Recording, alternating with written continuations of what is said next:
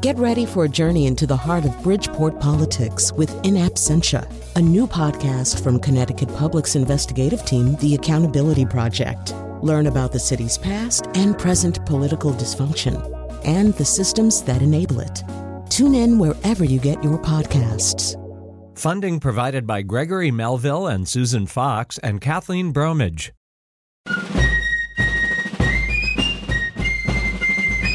Benedict, I think it's time that we discussed this very generous offer from the British. If Benedict Arnold goes with the British will have so much winning that the British may get bored with winning. This is what Arnold does. He wins.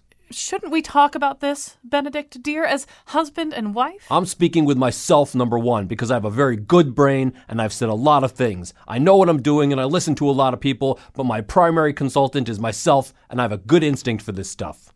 Benedict, you've changed. It's as if when you speak, some other person is talking. Let me say this about Joseph Reed. Lying Joe. So unattractive. A little man with funny hands. And he tries to court-martial me, court-martial Arnold. Arnold, who wins. I just wonder if we should think about how history will judge us. History will say that Arnold was the best. Congress should have promoted him faster. People should have been nicer to Arnold. They weren't nice to this man who wins, only wins. And what happened? This place remained a British colony instead of becoming a great nation that then became not so great until somebody made it great again. Sometimes the words coming out of your mouth are like a different language. I know words. I have the best words. Oh, well, that settles it for me. We're going to go throw in our lot with those charming British soldiers and have a long, lovely life together. I wonder what people will be saying about us 240 years from today. Let's listen in, shall we? And now, the gentleman who took Ethan Allen to Betty Ford, Colin McEnroe. It really wasn't just me. It was an intervention. And even some of the Green Mountain Boys came along. I mean, they realized he had a problem. So, we're going to talk not about Ethan Allen and not about Alexander Hamilton, because you all have Alexander Hamilton fatigue. Although Alexander Hamilton is not a stranger to this story. I guess he will be wandering in and out of it. But we're going to be talking about Benedict Arnold. Benedict Arnold, who has been a source of fascination for really ever since his story unfolded all those years ago. I back in the 1980s, knew a guy named Bill Stanley, who was a newspaper columnist in Norwich and many other things in Norwich besides, and who basically dedicated a big chunk of his life to trying to rehabilitate the image of Benedict Arnold. It's tough to do, given some of the stuff that he did, but there are people who want to explore that. Nathaniel Philbrick, his book is Valiant Ambition, George Washington and Benedict Arnold and the Fate of the American Revolution. He's joining us by phone. Eric Lehman is in studio with me right now. He's the author of Homegrown Terror, Benedict Arnold, and The Burning of New London. Brad Meltzer has written not a book of history, but a thriller, a contemporary thriller, looking back to possible secrets stowed back in the days of Benedict Arnold. It's called The House of Secrets. It's co-written with Todd Goldberg. He's joining us, I think, by phone from the studios of the Nerdist, which is very exciting because I listen to the Nerdist podcast. So you're all here today. But, before I even talk to you, that's not even it. That's not even all of the ways in which Benedict Arnold is in a contemporary setting being looked at all over again. In the AMC series Turn, and Wolfie will play that clip right here, I think what you're going to hear here are people behind the scenes in the AMC Revolutionary War series Turn. The first person you hear, I think, is the actor who plays Benedict Arnold on the show. They really wanted to show him as a hero and a multifaceted character, someone who was both a fighter and a lover, a great general, and whose loss from the Patriot cause was enormous. Nobody doubted his skill on the battlefield, and so that's where we meet this guy. We meet him before he's ever decided to become a traitor in any way. I think it will surprise people how close George Washington and Benedict Arnold were. Part of why Benedict Arnold is considered the great traitor of this country is because he was Washington's one of his greatest allies, one of his greatest friends. We show what goes into making somebody turn against their country. Okay, you think that's interesting and a little exotic. There's also a video game called Assassin's Creed 3, which is an alternative history in which George Washington kind of becomes, I haven't actually played this video game. This is what I have surmised anyway, that George Washington kind of becomes king of the United States. And both Israel Putnam, also of Connecticut, and Benedict Arnold especially are big characters in this video game. So I'm just going to let you hear a little bit of this. This is, I guess he's an assassin actually, but I think he shows up to foil foil an assassination plot against Benedict Arnold or something. Anyway, you'll hear the Benedict Arnold character talking right here. What in God's name are you doing? That man was a British spy. He intended to kill you, Major Arnold. What? General Washington learned of the plot and sent me to foil it. Indeed. We need all the support we can muster. Some of my men are leaving on a munitions delivery to a nearby camp, and I need you to escort them. Find John Anderson upon your arrival. He'll have further instructions. All right, don't use Assassin's Creed 3 for your history paper if you're ready to run about it. It's not accurate, all right? So now let's meet our guests. I said who they all were. And somebody needs to sort of sketch out maybe the 60-second Benedict Arnold elevator pitch of what really did happen. So, Eric, if you were explaining this to somebody who barely recognized the name Benedict Arnold, what would you tell them? I would say, well, he was this hero. He started out as a very firm patriot, won and lost a bunch of battles, and was wounded in the cause, and then for one reason or another, or several reasons, turned and started corresponding with the British and asked for money to switch sides, and he did. And then he became a British general and attacked Virginia, almost captured Thomas Jefferson, attacked his home state of Connecticut. Nathaniel, I think we hear this a little bit in some of the clips that I played. The thing that makes Benedict Arnold especially fascinating, or one of the things, and that made his story so compelling from the get-go, was there was so much potential for him to be the other thing, right? He already had a certain amount of bona fides as a hero of the Revolution. I think people saw in him, although he was controversial, he was court-martialed, there was an attempted court-martial of him, as we will talk about later. But I think a lot of people saw in him exactly the opposite of the thing he became. Absolutely. In the beginning of the Revolution, he was our best battlefield general, bar none. He took Fort Ticonderoga along with Ethan Allen in the very beginning, then led this incredible march through the wilderness of Maine to Quebec, which won him the title of the American Hannibal, and then fought the British to a draw in a naval battle on Lake Champlain, of all places, that you could argue saved America in 1776. And then to top it all off, at the Battle of Saratoga a year later, he's absolutely instrumental in winning the battle that helps contribute to bringing the French in on the side of the Americans. And so there really was no one, short of Washington, that did more for the American cause in the early years of the Revolution. I want to come back to how incredibly badass Benedict Arnold could be in just a second. But Brad Meltzer, for you, I mean, we live in an age that's fascinated by dualism. You know, whether it's Tony Soprano or Walter White or Jamie Lannister on House of Cards, there's nothing that attracts us as a guy who appears on the face to be just a proper villain and maybe even a monster of sorts, but who also seems to have that kind of soft, creamy center somewhere, or that little spark of potential goodness. I assume that as somebody who writes contemporary thrillers, along with a lot of other stuff, that's one of the things that drew you. No, absolutely. That's what drew me 9 years ago. I've been working on this because I was in the National Archives, and they took me into one of their treasure vaults in Washington, D.C., and they took me in this back room. They opened up a drawer, and there was this kind of, old piece of stationery, a single sheet of paper. It looks like a paperback book turned sideways. And it was an oath of allegiance. And what George Washington used to do is take his top military men and have them line up and sign, "I do solemnly swear I will forever be loyal to this country." And we still do it today with our military. You raise your right hand when you enter the military and solemnly swear you're going to be loyal to America. And the one they handed me, they were all numbered in the corner, number 1, number 2, number 3, 4, and I had number 5. And the cursive swirl handwriting was signed by Benedict Arnold. And in that moment, Benedict Arnold was no longer this kind of like curse word we call each other. But in this exact moment, he's a hero. He's a decorated military officer. He's one of Washington's top people. And he put pen on this sheet of paper, and he swore this oath, which at that moment, I was like, this is not just a bad guy. He's also a good guy. And isn't that the real appeal, at least for me, is, when I was doing House of Secrets, what really struck me was, we all are good and we all are bad. And we even say in the book, is Benedict Arnold a good guy or is he a bad guy or is he just complicated? And I think for all of us today, we're all scared and we're all brave and we're all bold and we're all terrified and we're all amazing. And sometimes all in the same day and sometimes all in the same hour, depending on when you catch us. And I think we used to realize we had some George Washington in us. Now we feel like we also have some Benedict Arnold in us. And really what we all are is just complicated. Mm-hmm. Betsy Kaplan, who produced the show, actually does not have any Benedict Arnold or badness in her. But I take your point. Pretty much everybody else does. We're all pretty dualistic besides that. So, Eric, you're probably the person of the three the least likely to cut Benedict Arnold much slack over the long haul. But, you really do have to give him credit for being totally badass in this early period. And we even skipped over the Battle of Ridgefield. It's so typical Benedict Arnold, right? He gets 2 horses shot out from under him. The first time the horse falls on top of him, and this British soldier runs up to him, gun pointed, and demands that he surrender. And Benedict Arnold supposedly says something like, "Not yet," and shoots the guy. I mean, this, really, when he's in full, when he's in full attack mode, he's a pretty tremendous fighter.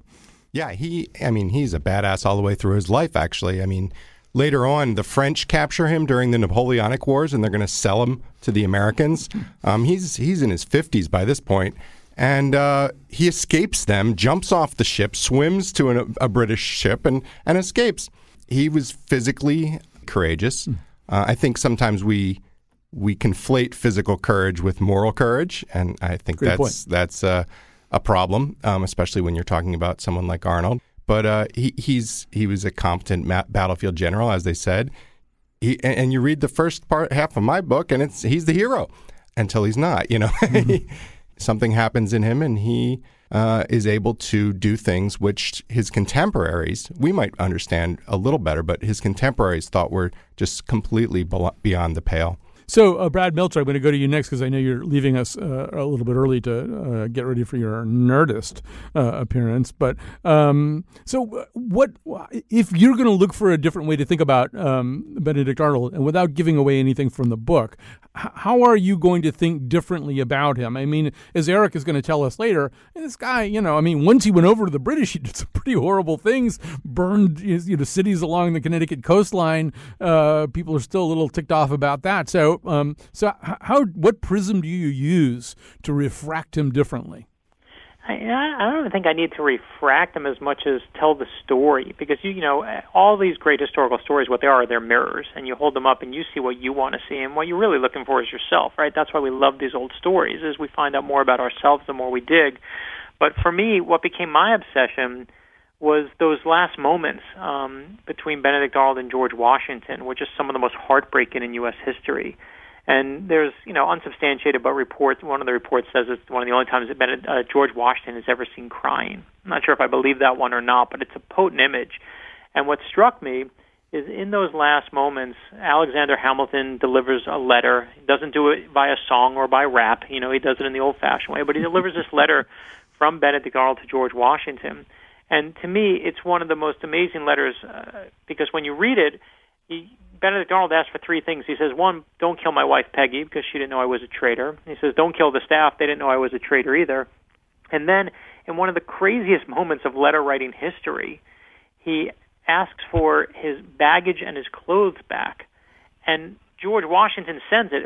It strikes me because, of course, this guy just put a knife in the back of George Washington, and he's basically asking for his stuff back. But Washington sends it, and what struck me, and this is the thriller writer, and this is where I build my book on, is obviously this is where the fiction takes over, but that moment is all real. But truly what no one knows to this day, nobody knows what is in that baggage that George Washington sends back to Benedict Arnold. And as a thriller writer, that's where I go, because it doesn't make any emotional sense, right? He hates this man. Washington spends the rest of the war trying to hunt and kill this man, and yet he sends him back his stuff. Is he, in that moment, is he completely just feeling like I should do the right thing, I should do the gentlemanly thing? Anyone you would ask would say, light it on fire, fill it full of lice, do something terrible. But he sends this stuff back, and the thriller writer in me goes, well, what's in the stuff? What's there? And that's where the thriller begins. But it certainly begs the question of it. It almost doesn't make logical sense. But for me, again, it comes right back down to these things are complicated. I'm going to ask you one more question, and then I know you got to go deal with the Nerdist, Nathaniel.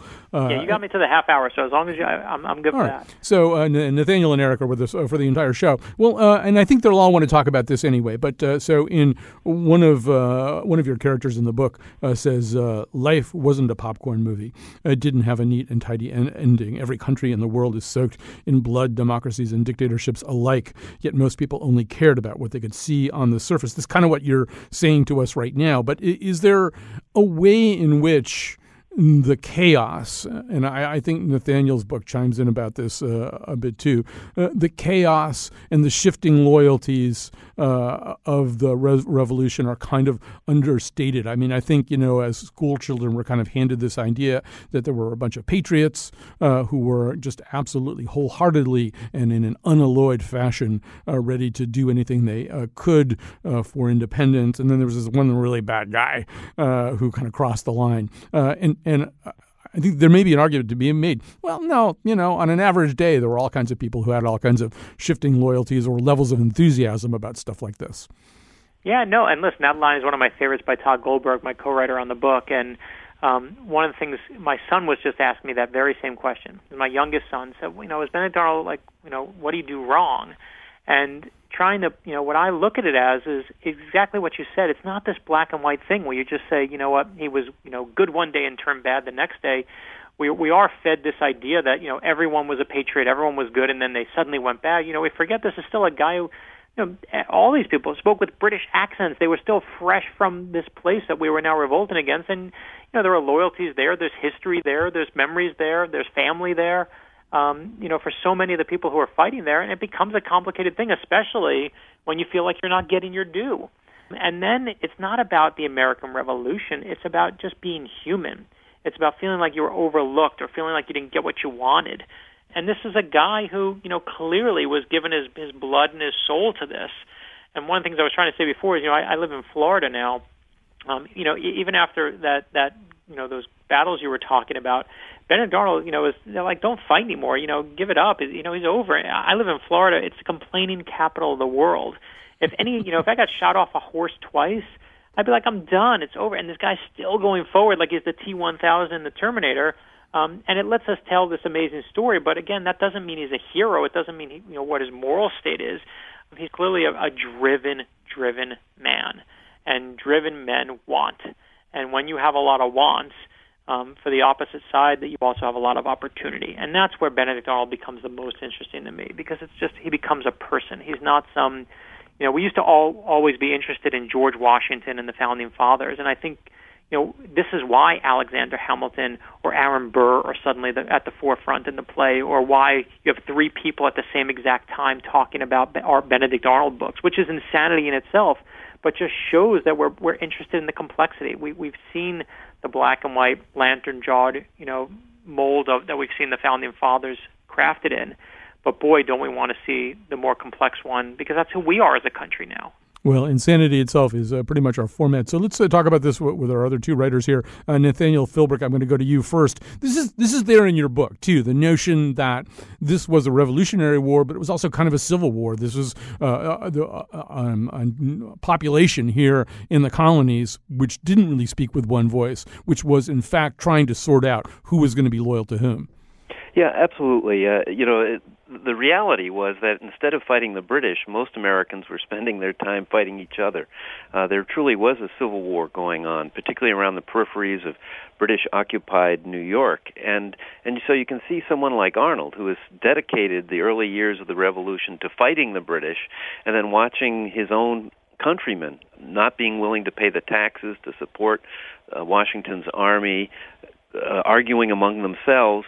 He's saying, why am I doing this? And as the years went along, the country just seemed to be falling apart, with each state going its own way. And the big question was, if Washington could somehow claim victory, would there be a country left to support that? And so you can begin to see the context of Arnold's increasing bitterness that, hey, his countrymen aren't supporting him, but actually his country is falling apart, and perhaps it is time to bring the British back and restore the liberties we had before this revolution broke out.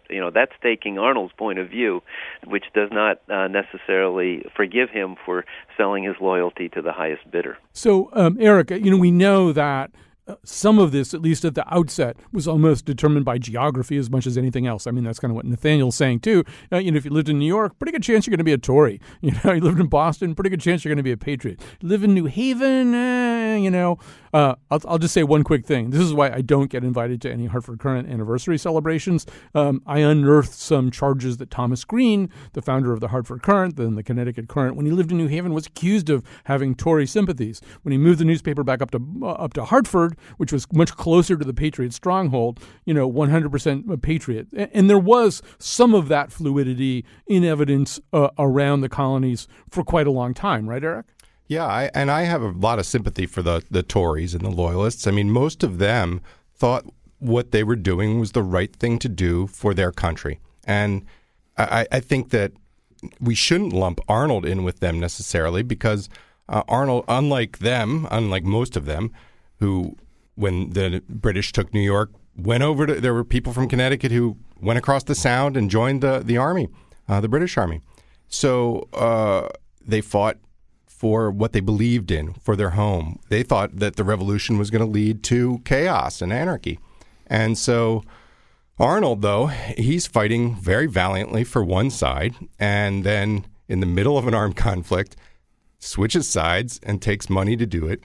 And then he's literally fighting in some cases against former comrades who he had shed blood with earlier. People really couldn't understand that back then. It was really it blew their minds. And then when he attacked New London, then that took that to another step. People were really dumbfounded that he could come back and attack his neighbors that way, even though other Tories had been doing it. It was the fact that he was a hero first that made what he did so bad. Sorry, I didn't mean to interrupt. But actually, I think we'll just grab a break here. When we come back, I think it's time for Eric and Nathaniel to talk about, what did happen? Like, how come Benedict Arnold was not just this unalloyed hero from day one of the revolution to its very end? What happened to this guy? When Arnold and the Champlain men delayed the British so, and how the Navy found its start, although beaten at Valcour Bay, and saved the young country from British success through resourcefulness that made. All right, so we're doing a whole show about Benedict Arnold. I'm so happy. I've wanted to do this for a very long time. Nathaniel Philbrick, author of Valiant Ambition, George Washington and Benedict Arnold, and the Fate of the American Revolution, and Homegrown Terror by Eric Lehman, Benedict Arnold, and the Burning of New London. So, actually, Eric, I'm going to start with you and then transition from there to Nathaniel. So, I mean, one way to look at this guy is he's kind of John Rowland with a musket. He's a narcissist. He's a materialist. He has a lifestyle he can't support. And in a way, this is kind of the history of treason, too. If you look at the Cold War, some of the American intelligence people who went over to the other side and stuff like that, there's a small group of them who are attracted to ideology. But for the most part, it's I want money and I'm not being taken seriously enough where I am right now. I'm not being advanced enough. Nobody understands my contributions. I mean, in a way, this guy is just sort of your boilerplate defector. Or is there another way to think about it? I think you nailed most of it there. I mean, people always ask me, what is the cause of this? Why did he go bad? And I always say, well, why do men go bad? Money and young women. It's something that his contemporaries talked about the whole time. They couldn't, Lafayette pained him to call Arnold a scoundrel because they had been fighting together. But, Washington thought he was a sociopath. He didn't use that word, but that's exactly how he described him, even though he had been like a father to Arnold before this defection, before the West Point debacle. That's what I think is going on here. I mean, I think that his betrayal, we were talking before, his betrayal was not of America, because as you pointed out, America didn't really exist back then. His betrayal was of his friends, the friends he made in the army, the friends that he had as a merchant, the people he fought beside. That's where I find what he did beyond the usual defector. Okay, so Nathaniel Philbrick, a real deep Benedict Arnold sympathizer, of which there are some, would say, well, I mean, which is the chicken and which is the egg? In some ways, Arnold felt betrayed. He'd been injured in battle. He was brought before a court-martial over a bunch of nickel and dime stuff, as far as he was concerned, that never really stuck anyway. There were ways in which he felt betrayed. But I guess I would ask you, did he feel legitimately betrayed? Yes and no. Early on in the war, he dedicated a lot of his personal fortune to supporting the war effort, and Congress showed no interest in reimbursing him for that. And then he was overlooked for promotion. After the Battle of Valcour Island, he was our best brigadier general, bar none, and Continental Congress, in its wisdom, decided that since Connecticut already had 2 major generals, they were going to pass over Arnold and elevate 5 people past him to major general. And this irritated him. But I think that, the one thing you have to really look at is the injuries he sustained at Saratoga. This was a guy whose physicality was absolutely essential to he was a natural athlete, swashbuckler from the beginning. And at Saratoga, he's already injured his left leg once in Quebec, and at Saratoga, his left thigh is fractured by a musket ball. Splinters are leaking out of that leg for months to come. He's in a bed for more than 4 months, confined to what's called a fracture box, the equivalent of a medieval torture device. And, meanwhile, Horatio Gates, his great enemy and commander at Saratoga, gets all the credit for the battle that you could argue Arnold essentially was absolutely critical to the victory. And so, and this messed with not only Arnold's body, clearly, because the leg that would emerge from the fracture box was 2 inches shorter than the other one. It would be more than a year before he could walk unassisted, 2 years before he could ride a horse. And, but psychically, he was really changed after that. And so, all of this had a cumulative effect. And then he does meet a beautiful woman that would contribute to all this. And so, I think, you can develop all sorts of reasons why he does it, but ultimately what we do is determined by our character. And you can see sort of the seeds of where Arnold will ultimately go in the beginning. He is hot-headed. His passionate nature is something he has a hard time controlling when he's not in a battlefield situation and he rubs people the wrong way. But, he had his reasons. And so I think that's kind of disturbing for a lot of Americans because it's so easy for us to say, hey, he was evil from the start. By turning traitor, he revealed who he really was. And, the truth is reflects kind of badly on the Americans because, it was a dysfunctional Congress, which is nothing new, that contributed to a lot of his problems. And so, I think in some ways all Americans were complicit because remember, America was established through an act of disloyalty. We rebelled from England. And I think there's, sort of residual guilt hovered over the beginning of this country, and Arnold fed to that in a very alarming way to Americans. And so he really, he was a lightning rod from the start, and he continues to be a lightning rod to this day. Actually, as Eric knows, there have been trials, sort of mock trials of Benedict Arnold down in Norwich in the past and elsewhere, and it's something high school history classes all over the country decide to do. But also at the National Museum of American History, part of the Smithsonian, they now do this thing. I think they call it a time trial of Benedict Arnold, where somebody comes out, he's Benedict Arnold. The audience kind of gets to ask some questions and make kind of a decision. We'll just play a little clip of what that might sound like on a typical day at the Smithsonian. My understanding is that you were a great general and did many good things, but then you betrayed your country. My country? What country? The United States of America was no country. No authority had been given by the people to conclude it, nor had they authorized its ratification. There was no constitution. There were only these words of ambitious men fraudulently avowing this affinity for perpetual union. And let me assure you, this union was a farce.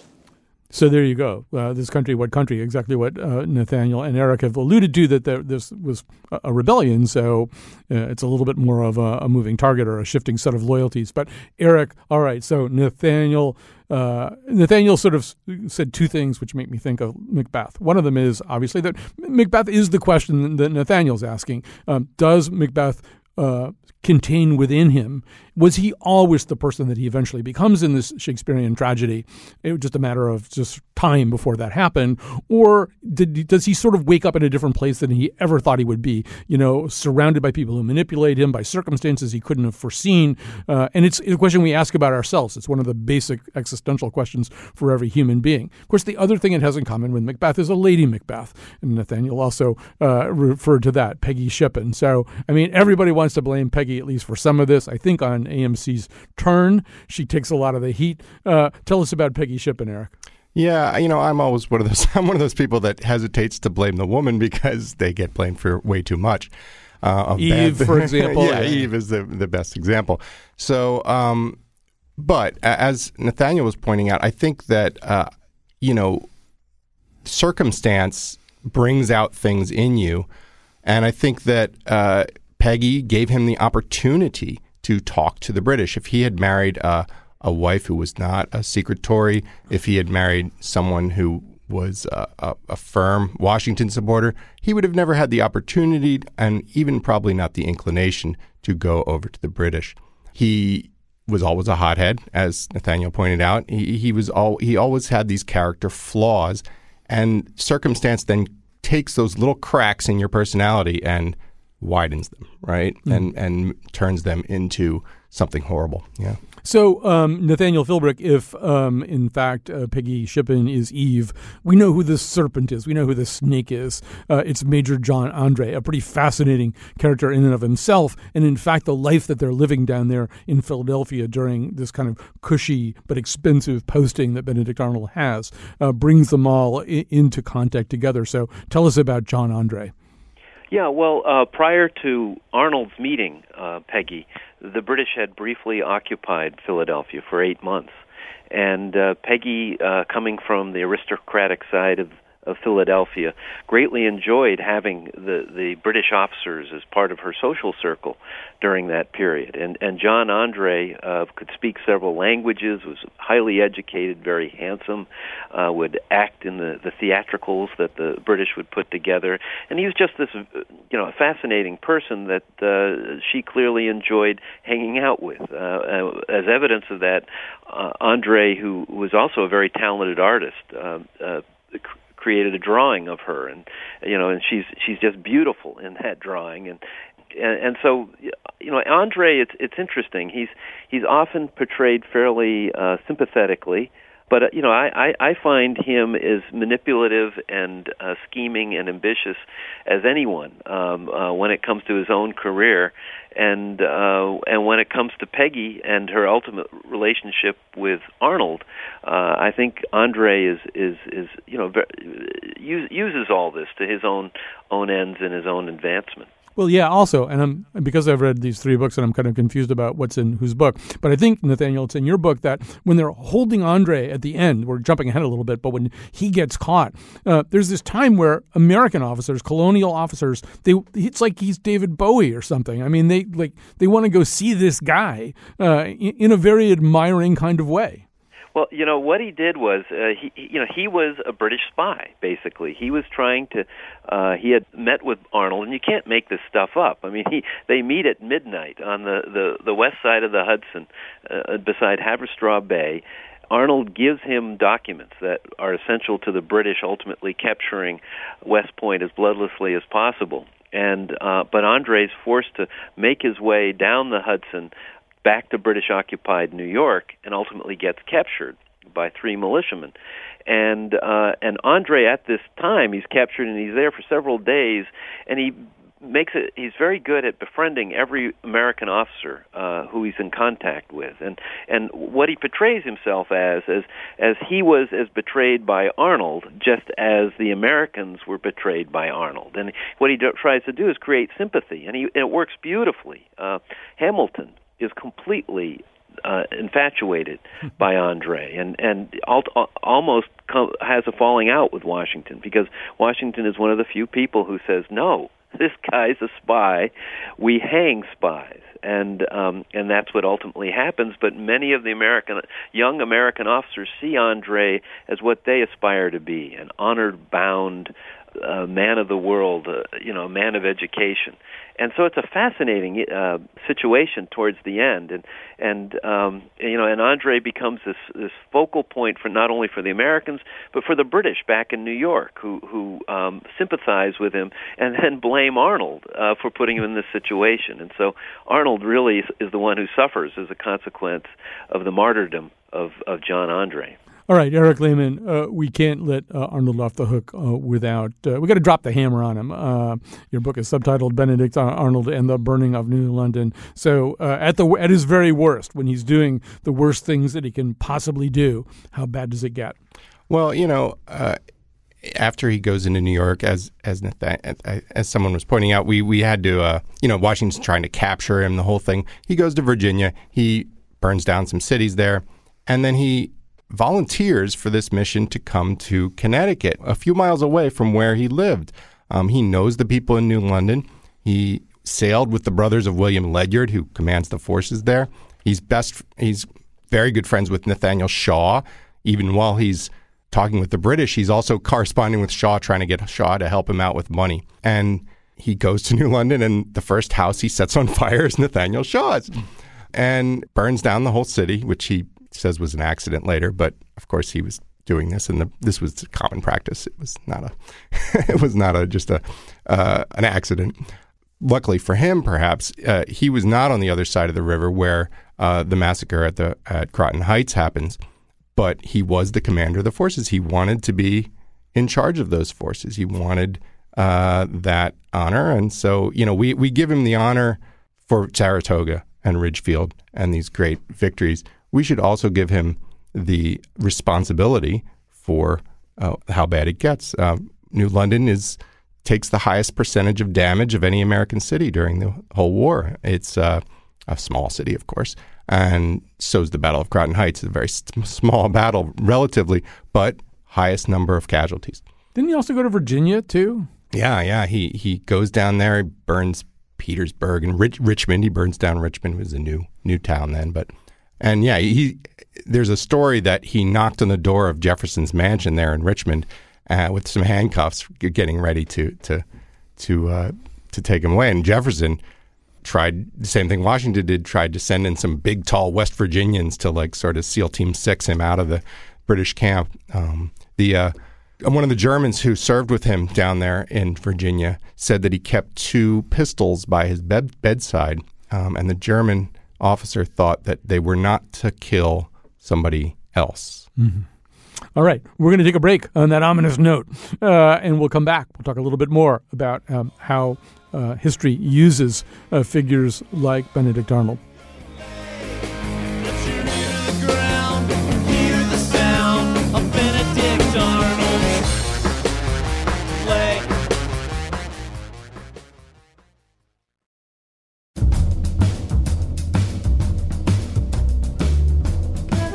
Stay with us. We might be able to blame all this stuff on General Horatio Vader, Darth's cousin. Today's show is produced by Betsy Kaplan and me, Kyone Wolf. Our interns are Leah Myers and Esther Shitu. Greg Hill appeared in the intro and tweets for us at WNPR Colin. The part of Bill Curry was played by Sam Adams. For show pages, articles, and videos of the Here and Now staff reenacting the Battle of Saratoga, go to our website, WNPR.org/Colin. And now, back to Colin. All right, we're here with Eric Lehman in studio with me. He's the author of Homegrown Terror, Benedict Arnold, and the Burning of New London. And Nathaniel Philbrick's joining us by phone. He's the author of Valiant Ambition, George Washington, Benedict Arnold, and the Fate of the American Revolution. So, Nathaniel Philbrick, we don't want to melt down into a puddle of relativism, but on the other hand, I mean, it's probably worth noting that, as is often said, the victors write the histories, and there are ways in which, obviously, well, actually, before I even ask a question, I have to get up on my hobby horse or my soapbox or something and say that, one of the ongoing fascinations for me is Nathan Hale, who's Connecticut's state hero, and is sort of not unconnected to this story, particularly through John Andre. There was a sense among the Patriots and the new Americans afterwards that, John Andre was this kind of James Bond guy. I think he wound up being shipped back to Westminster Abbey for, fancy burial there. We didn't really have this great spy story. Nathan Hale was a pretty obscure figure during the Revolution, but his story was kind of built up for a lot of different reasons, also including, amusingly enough, the fact that Yale didn't feel as though it had enough revolutionary Revolutionary War heroes compared to some of the other colleges. So there were a lot of essays and epic poems and things like that published in places like the Atlantic for about 75 years. And I got chills actually when I saw, I think it's in Nathaniel Philbrick's book, there's a moment where Benedict Arnold kind of paraphrases Joseph Addison's Cato, which is also the source of Nathan Hale's famous last words. So lots of connections here. But rather than talk about that right now, Nathaniel Philbrick, one thing we do know is, okay, Victor's right the history, and so that you can't unwrite the stuff that Eric Lehman just talked about. I mean, Arnold did this stuff. A lot of it's pretty unforgivable. A lot of it's pretty merciless. But there's other things that go on as part of this. Once you decide that somebody's a villain, there's a temptation to rewrite or cherry pick the rest of the history to reconfirm the fact that he's a villain. Even on eBay, don't you love the fact that history is now over on eBay? They found this letter from some participants in the Battle of Saratoga, which kind of makes it clear that even some of the questions that were asked about Arnold's behavior there are wrong, that he really was maybe even more epic at the Battle of Saratoga than anybody had suspected. And one of the historians up there in Saratoga said, yeah, but see, once he was a villain, then there was no real incentive to find him heroic in some of his earlier behavior. So, I mean, I sense in your book, there's a little bit of that. It's like, well, did we ever have any real incentive to think about this guy in anything other than the kind of villainous tincture that we needed for our nation building? Yeah, well, he became the stuff of mythology as soon as he turned to the British side, and it was just inconceivable for Americans to think that he had been like them. And faced with what was happening with the revolution, whereby it looked like the American people had basically turned their backs on the commitment they had made with the Declaration of Independence, that someone who had been a great hero could make the decision that it was time to abandon the cause and bring back the British. And so it was much easier to say this guy was evil incarnate.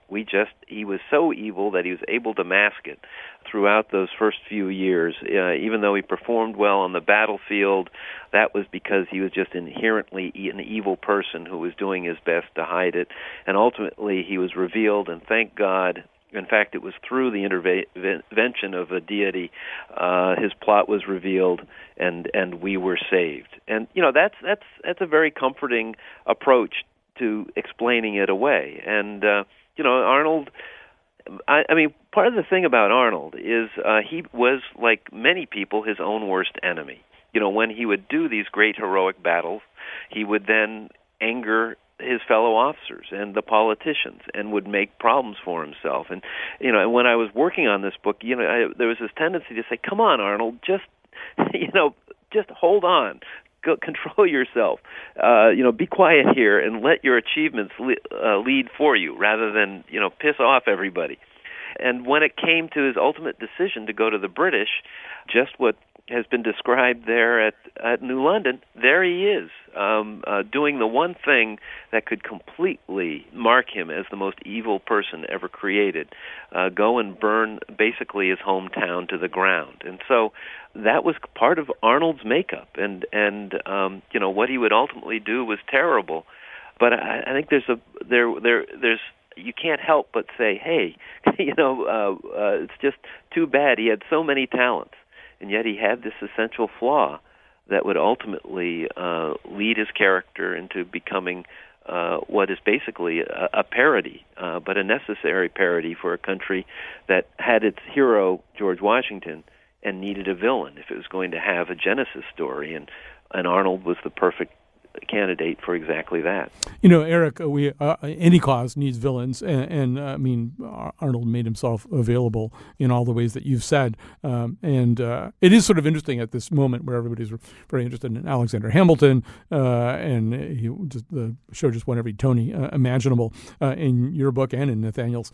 Hamilton is kind of all over the place. He's kind of the guy who smells a rat initially. I think even before they get to West Point, I think they're like almost there. He's already starting to say, right, there's something a little off here. And then after the plan gets tipped, he's just riding on horseback all over the place trying to catch this guy. Oh, yeah. He rides. He gets really immediately as soon as Washington says, "Whom can we trust now?" And, after he reads this letter, from Benjamin Talmadge, which says, Arnold's a traitor. Hamilton gets on his horse, rides down to the where the nearest British ship was, which is what Arnold was heading for. There was a little incident that happened when Arnold got onto that ship, which made me. There were lots of little things that made me not like Arnold too. He has two Americans row him over to the ship, saying, "I'm under a flag of truce." And as soon as he gets on the ship, he says, "Arrest these two guys. They're revolutionaries." And the commander of the British ship thinks this is so beyond, it is not what gentlemen do in war, and he lets the guys go. But Hamilton just misses him. And, there were a lot of people who actually suspected him beforehand. But all that got wrapped up in the other people who hated Arnold for political reasons, So Joseph Reed is going after him. All these, he and Congress are fighting. He's mad about Gates, all these people. So when things in the Philadelphia newspaper, there's somebody comes out and says, "Hey, Arnold's a traitor. He's talking to the British." This is before he gets caught. Nobody pays attention to it because it gets wrapped up in the anti-Arnold faction of politics there. We should say also that, every cause does need a villain, as you've both said, or maybe needs lots of villains to keep people going. This war dragged on for a really long time. And so in 1780, there was one of those essays written by Publius, who we think probably was Alexander Hamilton, kind of trying to use this Benedict Arnold story as a way of whipping up flagging spirits. Here's this horrible guy. Look what he almost did to us. Nathaniel Philbrick, in that sense, that's sort of the other way you need heroes. This war took a long time to conclude itself. It was fought by all kinds of people under all kinds of circumstances, either with or without the proper resources. So when you have something like this, you can kind of use it to whip up your base. Absolutely, and this is kind of the tragic irony of Arnold's life. In the beginning of the war, no one does more short of Washington for the American cause, but it's through his treason that he really galvanizes a nation. He's burned in effigy in towns up and down the eastern seaboard, and this is at a time where the American cause had basically cratered. It just looked like this country was about to fall apart. And leave it to Arnold to inject some kind of sense of, oh my gosh, we have this shared enemy, and it's not just the British; it's from within.